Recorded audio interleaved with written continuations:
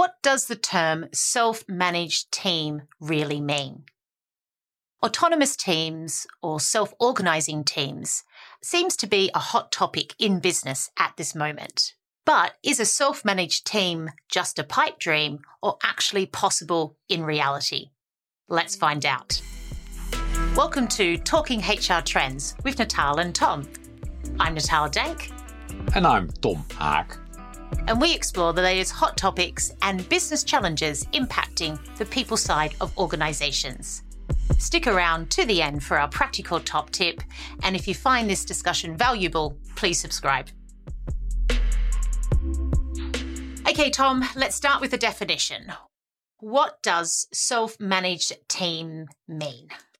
I would say it's a team that takes responsibility to deliver a product or a service together in a collaborative way without a manager managing that. So it's a team, they deliver something, they do it collaborative without a manager.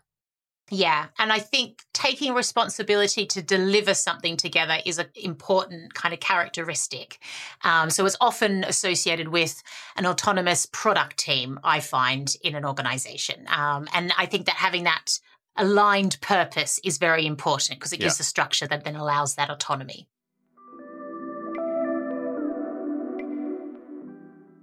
Okay, so it's a very nice concept, and I hear a lot of organizations talking about it at the moment, but is it actually possible? What's your thoughts? No, I think it's definitely possible. That's one. But not everywhere. So it's a concept. You can't say, well, it's the concept every organization should implement in the future. I don't think that works. There's always the example, the Dutch example of buurtzorg comes up. I'm sure you have heard it numerous times. That's an organization that delivers help, home care to people. Yeah, nursing, yeah. And so buurtzorg, they have self-managed teams. Mm-hmm. In a sense, you could say it's relatively easy in that context because what they have to do together is mainly planning. Mm-hmm. Who is going where? Mm-hmm. And after you've done the planning, the work is not together. That's mostly soloist work. But they are doing that very well.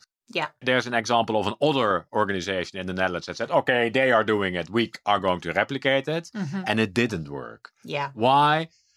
For example, I think the main reason was that their population was totally different. There were people, generally a little bit older people, who had been working in managed teams for years and years, and they could not make the shift. So it's not for everyone. Yeah. Secondly, I think it's very important. It's not easy. So it can work, but it comes with a lot of rules and regulations in a way. Mm-hmm. There are numerous concepts or various concepts around self-managed teams, concepts that are commercial concepts like Holacracy, like the Spotify model, and there are others. If you adapt such a model, then you have to go. There's a whole handbook you have to follow. It's not, okay, we are self-managed teams. Whoa, we can do what we want. And it's that does not work. No. It works if you make a conscious choice and then learn how to do it. Yeah. Well, you have more experience in that, but so it can work, not everywhere. And if you make the choice, well, it takes a lot of effort to really make it work. Yeah, definitely. Sociocracy is another really good one for people to check out.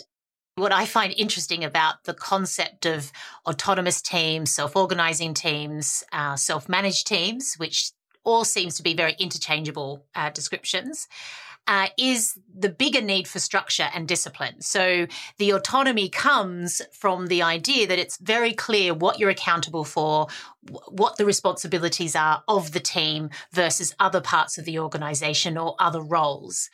I also find that any successful organization that has enabled autonomous teams, they have roles such as coaches or scrum masters or even product owners or project managers, where they are these sort of roles that also create this extra layer of accountability. So the team need to collaborate together and make decisions, but they also have this objective voice that gets them to reflect on how they're working or gets them to think about what impediments are getting in their way and actually helping them remove those impediments throughout the organization. And then a role such as a product owner is coming in with that commercial vision. Okay, this is what we need to deliver for the actual end customer.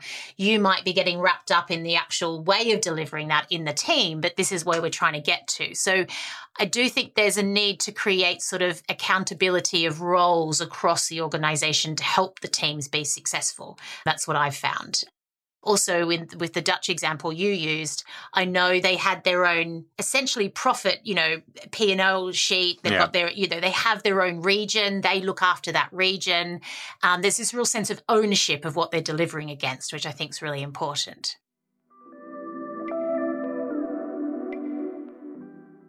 So what's the role of HR in this? Because we've talked in the past that HR should be more focused on teams, not just individuals, in how they build solutions in an organization, but also in our role as a coach and a consultant. So how do you see HR helping self-managed teams in an organization? What's their role? Yeah, and I see two elements. One, you can talk about HR, or you can talk about HR-ish roles. What you often see is that you have less HR as an HR function, but roles that have to be taken. And then I see a couple of roles where you could say former HR can play a role. One is the process coach. Often those are not HR people, to be honest. They more come from IT or the Scrum Masters. They say, are we following the rules? Yes, is the process the right process? But HR can learn that as well, of course. The other is around the personal coaching, helping people to become better. That's a role where HR can play an important role. That doesn't necessarily need to be a role in the organization. You can also say we hire other people to do that. So that's a mixture. But often in the traditional organization, the manager more takes that role. Hey, Natal, how are you doing? Someone has to do that. There's a role for that. And HR can do that. Another important role is the staffing element. How do we make sure there are people in the teams? Yeah. And also the movement between the teams. There are people who are in the right team. There are people who are in two teams. So the staffing element is also an important role where HR can do things. Yeah, definitely. And actually having a working agreement about who is responsible for those kind of things. So I have seen some autonomous teams take the responsibility to recruit and hire for their own team, where others, they defer that to, say, a HR role. So it's all, again, you go through sort of what were the roles and responsibilities that a manager played for a team. Now, does the team take some of those on, or does a role such as HR take some of those on? And that's, I think, how you can be very clear as to what you do and what you don't do in the team.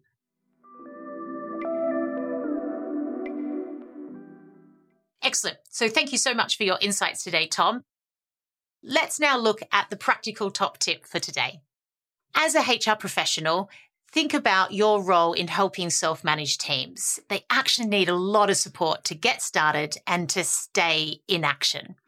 So look at it as a type of coach and facilitator, and consider a toolkit to be ready to guide a self-managed team.